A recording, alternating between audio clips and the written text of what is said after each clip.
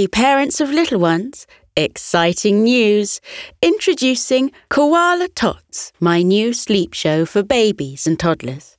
Designed to help them drift off faster and stay asleep longer, it features calming rhymes, original bedtime stories, and soothing sleep sounds. It'll not only soothe them, but also contribute to their cognitive development as they sleep.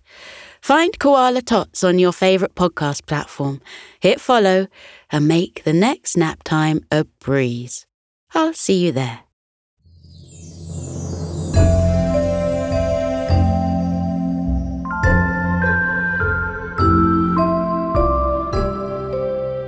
Hello and welcome back to Koala Moon, a podcast of original children's bedtime stories and meditations designed to make bedtime a dream.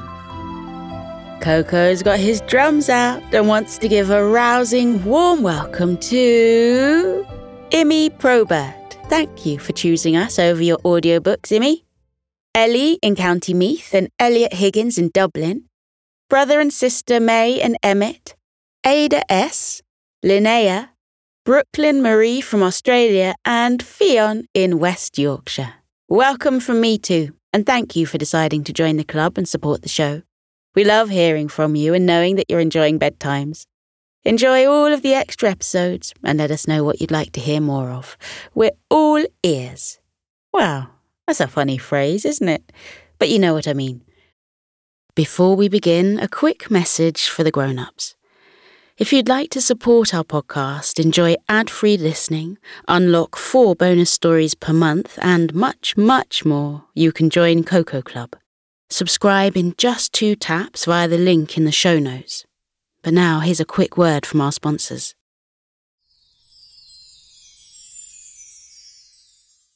Talking of ears, tonight we're going to try something. I'd like you to get into bed, get comfy, breathe out, and try to relax everything. I mean everything, except your ears. So breathe in and out. Relax your body, your arms. Relax your legs and your feet especially. Now breathe and relax your shoulders.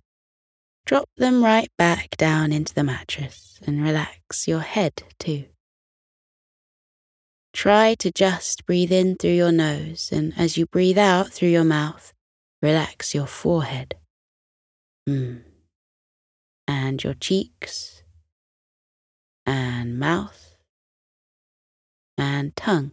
So it's just resting in your mouth, just down behind your teeth. Lovely. All relax now. You only need your ears for this. And if you drift off soon, that's totally fine. You can listen again anytime.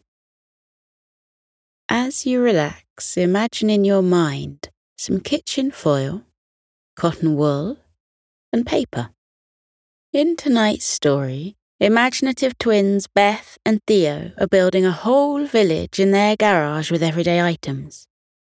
Around their made-up village whizzes a gleaming toy train, driven by a badger with a shiny hat. Tonight, the twins decide to peek at the town after dark, and they are astounded by what they find. Now it's time to start The Teeny Tiny Toy Town by Jane Thomas.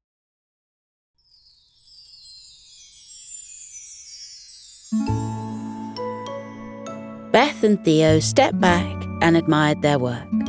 It had taken all their spare time for a whole week to put everything together.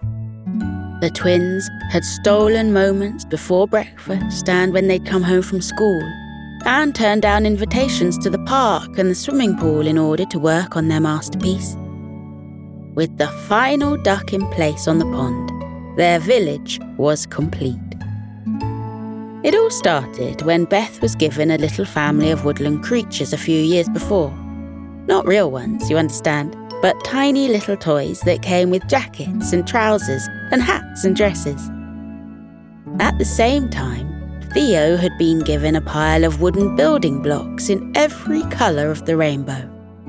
They were twins who shared everything together, and the woodland creatures and the building blocks were no exception. Theo spent hours creating miniature schools for the creatures to attend, and Beth spent hours arranging her creatures in the houses and bakeries and libraries that were assembled in the room above the garage.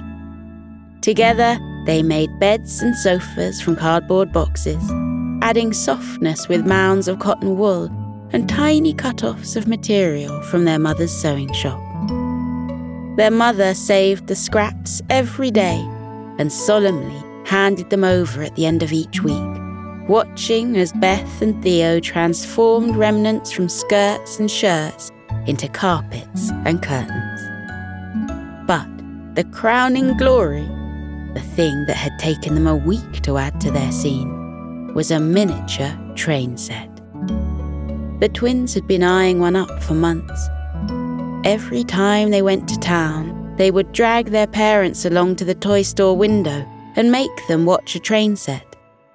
There were 3 smartly painted carriages, all blue with a white stripe along the middle. And inside, there were rows of seats just waiting to be sat on by the army of woodland creatures Beth had gathered.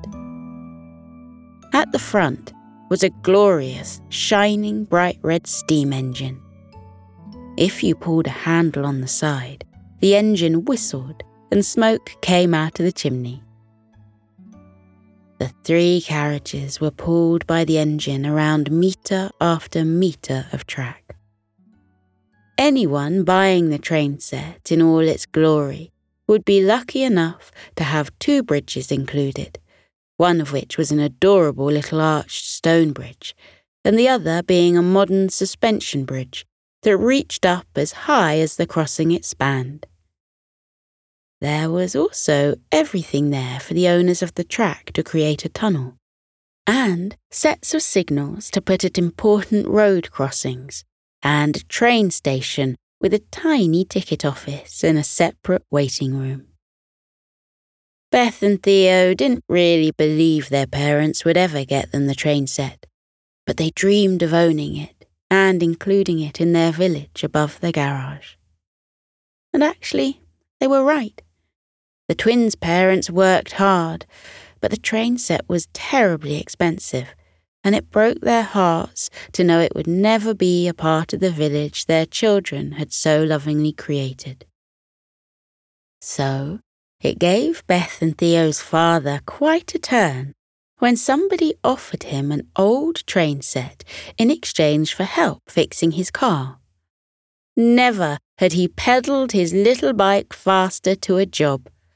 Never had he so willingly thrown down his pile of spanners and wrenches and lifted the hood of a car. His hands positively flew about the engine, tweaking this pipe and tightening that screw, pouring in exactly the right amount of oil into this cylinder and exactly the right amount of water into that. So when the man went to start his car, it almost sounded as if the engine was singing. It took their father 5 trips on his bicycle to bring the train set back home in bags he swung from the handlebars and a box he strapped to the rack on the back. For night after night, he and the twins' mother sat up and carefully repainted the battered old train set, painting all 4 carriages a cheerful blue and giving them a silver line right along the middle. The engine became a glorious red, with a golden chimney, and the V-shaped grate on the front also shone with the shimmering golden paint. The tired and worn seats were carefully removed and covered with new material. Each piece of track was polished until it gleamed, and they added taut wires to the suspension bridge to replace the ones that had rusted, and made sure all the signals were a bright red and white. There was no way for them to make the engine whistle and produce smoke in the way the one in the shop window did. So, instead, they added a teeny-tiny bell they borrowed from a toy ship that was broken beyond repair after Theo had accidentally sat on it one day. Beth and Theo knew something was up, but they weren't sure what, because their parents kept smiling and giggling to themselves. Beth spent hours secretly hoping they were getting a puppy, and Theo spent hours secretly hoping they were getting a kitten. But neither of them could have guessed what was in the enormous box on the kitchen table when they came home from school last week. The arrival of the train set meant rearranging some elements of the village, and because the train came with a tunnel, they needed to build a hill for the tunnel to run beneath. By the time they'd finished, they had a complete village set around a lake made of blue crepe paper and dotted with tiny rubber ducks and boats made from folded white paper. It was surrounded by green hills made from papier-mâché, painted green and dotted with tiny white flowers. Some cows grazed on one slope, and on another, because Theo wanted to incorporate absolutely everything he could, a clutch of dinosaurs munched the grass. "Of course," explained Theo importantly when he showed the completed display to his parents, "the Tyrannosaurus Rex wouldn't really have eaten grass. But Beth kicked up a right fuss when I put a sheep in his mouth. So we decided to make this one vegetarian." The arched stone bridge guided the train across a silver stream made of crumpled-up kitchen foil, and the suspension bridge helped it cross a huge canyon created by moving 2 tables 3 feet apart. In the town itself was everything a village could need. There was a bakery called Roll Up, Roll Up, with rows of bagels and buns made from salt dough lined up in the window. There was a little pharmacy with a smart red cross outside to let the residents know what was inside. There was a bookshop called Peek-a-Book, filled with hundreds of books Beth and Theo had made from scraps of paper. A newsagent had shelves piled with all those useful things you find in newsagents, like pens and pencils, chocolate bars and bottles of fizzy drinks, and, of course, set up outside into piles tied with string, rows of newspapers. "I came up with a name for the newspaper," said Beth proudly, showing off the latest copy of the Village Voice, local news and views. The headline declared, of course, the arrival of the railway. And so Overgarage Village was complete. Beth and Theo made sure to put all the creatures into the right houses that night, nestling them under the sheets and turning their heads on the cotton wool pillows so they looked as comfortable as possible. All the cars were parked up on driveways, the train was snoozing in the station, and the cows were taken in for the night. Just before they turned the lights off and said goodnight to their masterpiece, their father remembered one last thing. He disappeared for a moment before returning with a tiny box. Beth opened it to see the smallest, shiniest, smartest black cap she'd ever seen. "It's important for the creature who drives the train to know it's their job," explained their father. So Theo and Beth thought carefully before selecting a wise old badger to be the train driver. They placed the cap on his kitchen table, just where he might have left it after taking it off after a long day's work, and said a final goodnight to Overgarage Village. Beth and Theo soon found the problem with creating something as wonderful as their little village. Even though they'd had their bath and cleaned their teeth and brushed their hair and climbed into soft, clean pajamas and buried themselves deep in their beds. They just couldn't sleep. The full moon shone through their thin curtains, and they both tossed and turned this way and that, unable to stop thinking about the ducks on the pond and the dinosaurs in the field. As soon as their father's snores started to drift through the door, Beth turned to Theo and whispered, "Let's go and have another look." Theo didn't need to be asked twice. As quietly as they could, holding their breath for good measure, they turned the handle of their bedroom door and willed it not to squeak as they pulled it open.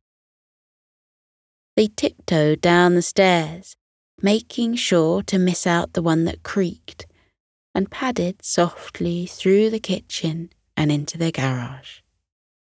Beth led the way up the ladder, feeling her way in the dark and carefully pushing open the hatch. The full moon was so bright, it was as if a lamp had been lit in the room above the garage. It shone through the huge windows and poured onto the village, and Beth looked across from her perch on top of the ladder. The village was alive. The train was chugging slowly around the track. The cows were back in the field and eating the grass, and the ducks swam and dived in the duck pond. "Beth," whispered Theo from the bottom of the ladder, "get a move on. What's happening up there? Why aren't you letting me come up?" Beth didn't know what to say. She turned and opened her mouth, but no words came out. Looking a little like a goldfish, she stood there for a while, opening and closing her mouth, and hoping something, anything, would emerge. In the end, she just beckoned for him to follow her and climbed the last step so she was standing alongside Over Garage Village.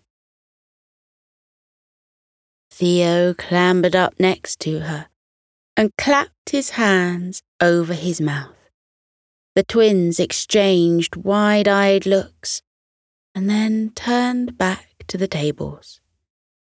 Sure enough, the badger was wearing his cap and driving the train.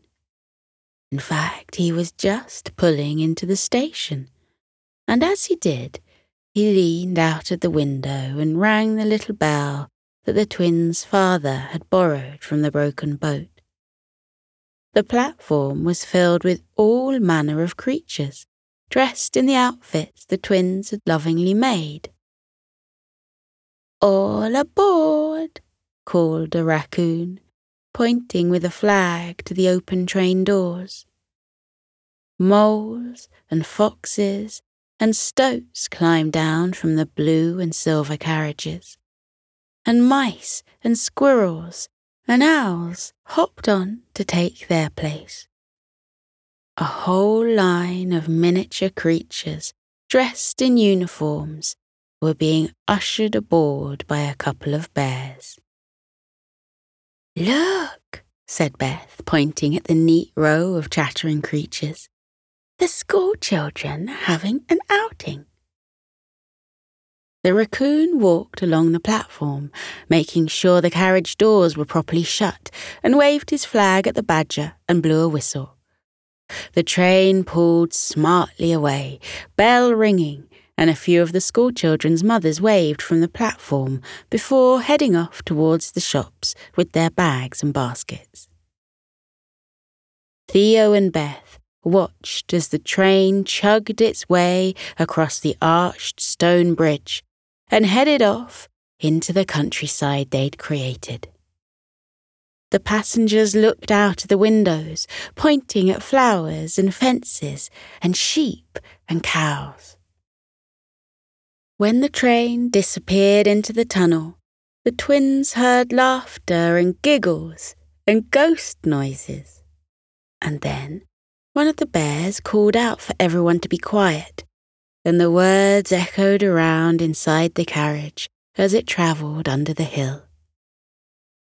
Just on the other side, the train slowly stopped again alongside a platform the twins had quickly put together, and the badger once more rang his bell, and another raccoon appeared, calling out, "Everyone for the hill! Everyone for the hill!" All the school children filed out, lining up in some sort of order on the platform before being ushered away by the two bears. They started walking up the path of pebbles Theo had put in place, winding around and around the hill until they reached the part where the dinosaurs grazed. Here, all the children sat down and pulled out pencils and notepads and started drawing what they saw, while one of the bears, the one in the yellow waistcoat and blue bow tie, talked through the different types of dinosaurs they were seeing. He seemed to interrupt his own talk. "Funny," the bear said, taking a pair of glasses from his waistcoat pocket and peering more closely. "That's a T-Rex. And he's eating grass. Gosh, children, this is changing history as we know it. Make sure you draw him as beautifully as you can so you never forget this moment. The T-Rex has always been known as a meat eater, but here we see him, bold as brass, eating grass." The children dutifully oohed and looked impressed, and started fresh pages of drawings. The twins left the group on the hillside drawing their dinosaurs and walked back around the table to be able to see the heart of the village. They watched as a giraffe and a lion, an unlikely pairing if ever there was, sat down at a table outside the Copper Kettle Cafe. A beaver bustled out and took their order, returning a few moments later with buns that Beth recognised as hers she had made just a few days earlier for the bakery. 2 steaming cups of coffee were set alongside the buns, and the beaver disappeared back inside. The giraffe, dressed in a bright pink tutu, leaned her long neck down so she could hear what the lion was saying. "It's a miracle," whispered Beth. "All the animals are getting along." Theo looked at her and raised an eyebrow. "That's what you get from this?" he said with a touch of sarcasm in his voice. "You don't think, oh my word, an entire model village has come to life?" Beth shifted about on her bare feet. "Well," she said defensively, "you're the one who is apparently just fine with the dinosaurs coming to life." They looked at each other and laughed, stifling the sound as much as they could.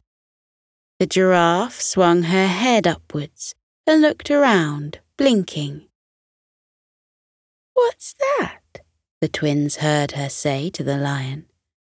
"Oh, the paper said there would be thunder today.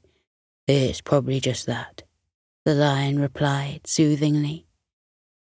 The giraffe seemed to shrug, as much as a creature without any discernible shoulders can shrug, and leaned down again to get on with the gossip. Theo and Beth watched as the whole village carried on exactly as they had always imagined it might. The ducks paddled their way around the pond. A squirrel was working in the bakery, handing over salt dough rolls in exchange for plastic coins. In Peek-a-Book, an owl wandered around the shelves, putting books back in their rightful places and scurrying across to the counter to help a mouse buy a copy of Wind in the Willows. A very serious-looking sloth in a long white coat stood at the back of the pharmacy, reading through notes and adding bottles and boxes to small paper bags, ready to be picked up by the day's customers. Beth giggled as she saw two beavers walk through the town with fishing rods over their shoulders, heading for the pond and casting their lines. They sat down in silence on their wicker baskets and settled back for a snooze, just the way her father and grandfather did when they went fishing together. They weren't sure how long they watched, but as the moonlight started to shift and move away from the windows, it was clear that evening was settling into the town. The train picked up the school children and their teachers on its final round, returning them to waiting parents at the station who clutched tiny claws and paws and guided them home.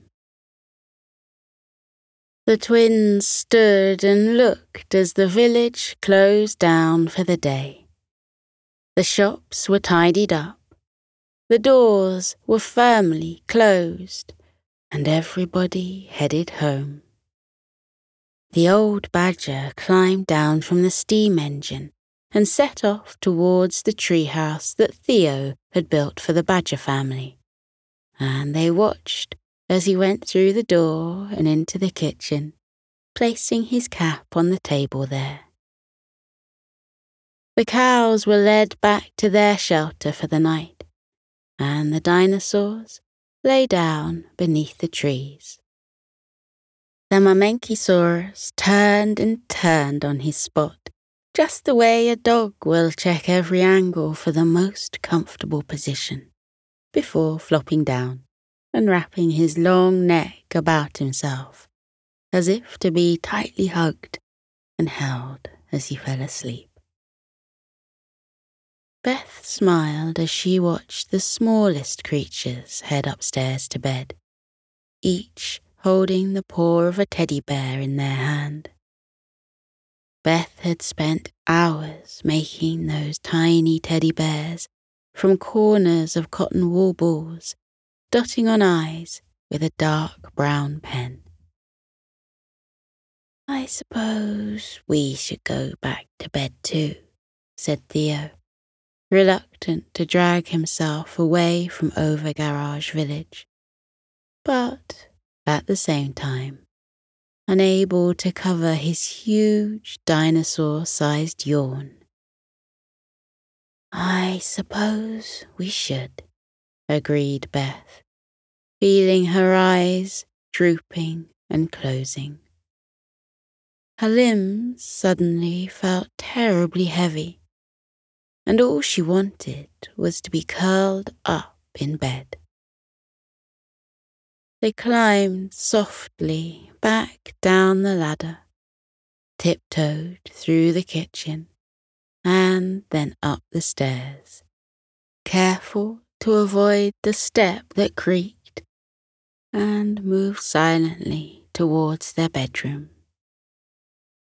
Their father's snores still drifted out from behind their parents' bedroom door, and the twins slipped back into their beds and pulled the covers right up to their noses and snuggled down as far as they could. "Good night, Theo," said Beth. "Good night, Beth," said Theo. "I wonder what the headline will be on the Village Voice tomorrow," mumbled Beth as she fell asleep. "Perhaps it would talk about the thunder, or perhaps it would mention the vegetarian T-Rex." or the success of the train line's first day in the village. Or maybe the beaver would catch a prize-winning fish. She smiled to herself as she disappeared into her dreams, thinking of all the ways she could make the lives of the little creatures who lived in Overgarage Village even more wonderful. She would have to make scarves for the winter, she thought, and woolly hats with bobbles to keep their ears warm. And maybe she could add cookies to the windows of Roll Up, Roll Up. And perhaps there should be more flowers in the fields and even fluffier white sheep by the stream.